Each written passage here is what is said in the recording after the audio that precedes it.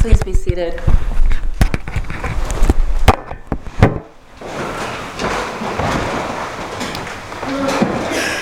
Get away, for Herod wants to kill you. This is a very dramatic utterance. The Pharisees, though, weren't warning Jesus about Herod in a spirit of generosity or concern. It was a political ploy. They thought it would be better for them if the Romans dealt with Jesus and silenced him instead of Herod, a fellow Jew. No blowback on them. Jesus sees through their machinations and states that he will, at the right time, go to Jerusalem.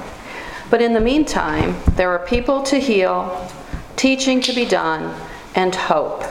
Hope that he can protect the children of God from what is coming. His imagery is powerful. He calls Herod a fox. When a fox is used as a verb, it means to baffle or deceive.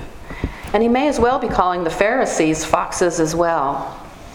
And he himself is the protector, the mother hen who wants to shield her chicks with her own body. My sense of who Jesus is in this passage is of a man impatient to be doing what urgently needs to be done. He is not going to be distracted by any warnings or attempts to change his direction. Part of him may want to pause and draw the world under his wings and shield it. But then, as now, too many in the world rejected the good news. So he must go to Jerusalem and offer his body as the ultimate sacrifice, his resurrection as the ultimate act of reconciliation. His response to hate is love. His response to more hate is more love. Let's catch his urgency this Lent. Let's take the time to reflect not only on Jesus' mission and ministry then, but what it would be now. Not merely WWJD, but what would Jesus do if he were here today? What would he see? What would he feel? How would he act? Who would he draw to himself, and who would he try to protect with his own body? What would his responding with love look like? Last week, the first Sunday of Lent, we heard about how after his baptism, Jesus was filled with the Holy Spirit. He went into the wilderness to pray and to meditate and fast in solitude. His baptism is an invitation to us to reflect on our own baptismal covenant.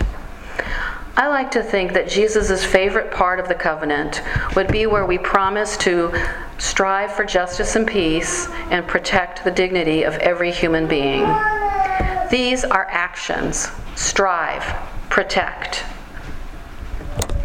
I don't think Jesus would have sent his thoughts and prayers when there are school shootings or hate crimes or family separations. I think he would put his body on the front lines in danger and work for peace and reconciliation. In his letter from Birmingham jail, Martin Luther King Jr. expressed disappointment with those who preferred what he called a negative peace, that is, an absence of tension, rather than what he called a positive peace, which is the presence of justice. I can hear the echo of Jesus in Dr. King's words. In the midst of a mighty struggle to rid our nation of racial and economic injustice, I have heard so many ministers say, those are social issues with which the gospel has no real concern, and I have watched so many churches commit themselves to a complete, otherworldly religion, which makes a strange, unbiblical distinction between body and soul, the sacred and the secular. Our current times are showing us how little has changed since Dr. King's day, and how much healing and reconciliation is still needed.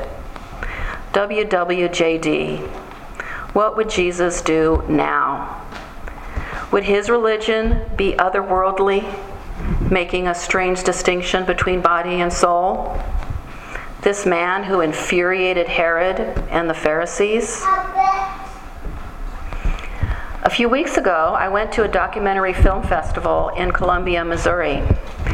Each year, new documentaries are debuted, and locals and visitors have an opportunity to see films from all over the world, showing many different perspectives. There were films about women candidates to the House of Representatives, global warming, social isolation, and lack of community. My friends and I saw 9 films in 2.5 days. A couple we didn't understand, and some that were very interesting and from a point of view we hadn't considered. A theme that I noticed in several of the films that we saw was a feeling of helplessness and powerlessness, often verbalized as, well, what are you going to do?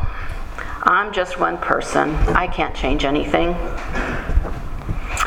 I have thought about that a lot. I have often heard that no one person can fix the big problems that we face, but each person can make a small difference by speaking up or joining others in action and acting as a community. Thinking about this gospel passage and recognizing that Jesus was an agitator and a doer and willing to put his own body on the line has forced me to wonder a little more deeply about what we should be doing today. I can't pretend to have the courage of Jesus or others who speak up strongly and publicly about social and economic injustice, racism, and other pressing issues, unfortunately too many to name. But I can be a little bit brave and add my voice to other voices that are calling out for change.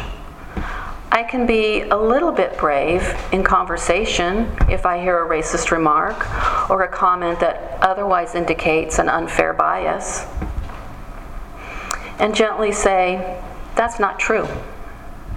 I can be a little bit brave and speak to people that I disagree with rather than to the people I already agree with.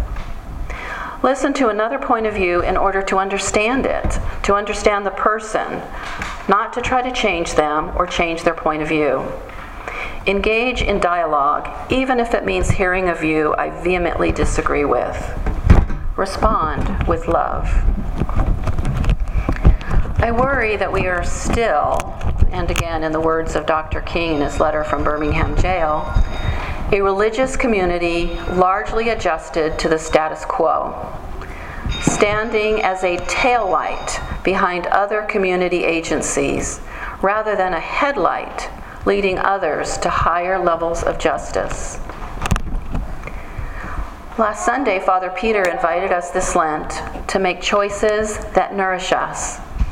And I would like to invite us as the next step to make choices that nourish others, especially others we don't know, by speaking up, by adding our voices to causes that ensure justice and peace and that respect the dignity of every human being. The beginning of the church year is Advent. It's a new liturgical year and a joy-filled birth is imminent. Lent, though, feels like the time to think about and to make New Year's resolutions. What will the rest of the year be like? What will need to be done? There is an urgency in Lent to repent, to change, to reflect more deeply on Jesus' words and actions, to take the good news of the gospel into our guts and our bones, and then resurrect it in our lives and in the lives of others. And we will, with God's help. Amen.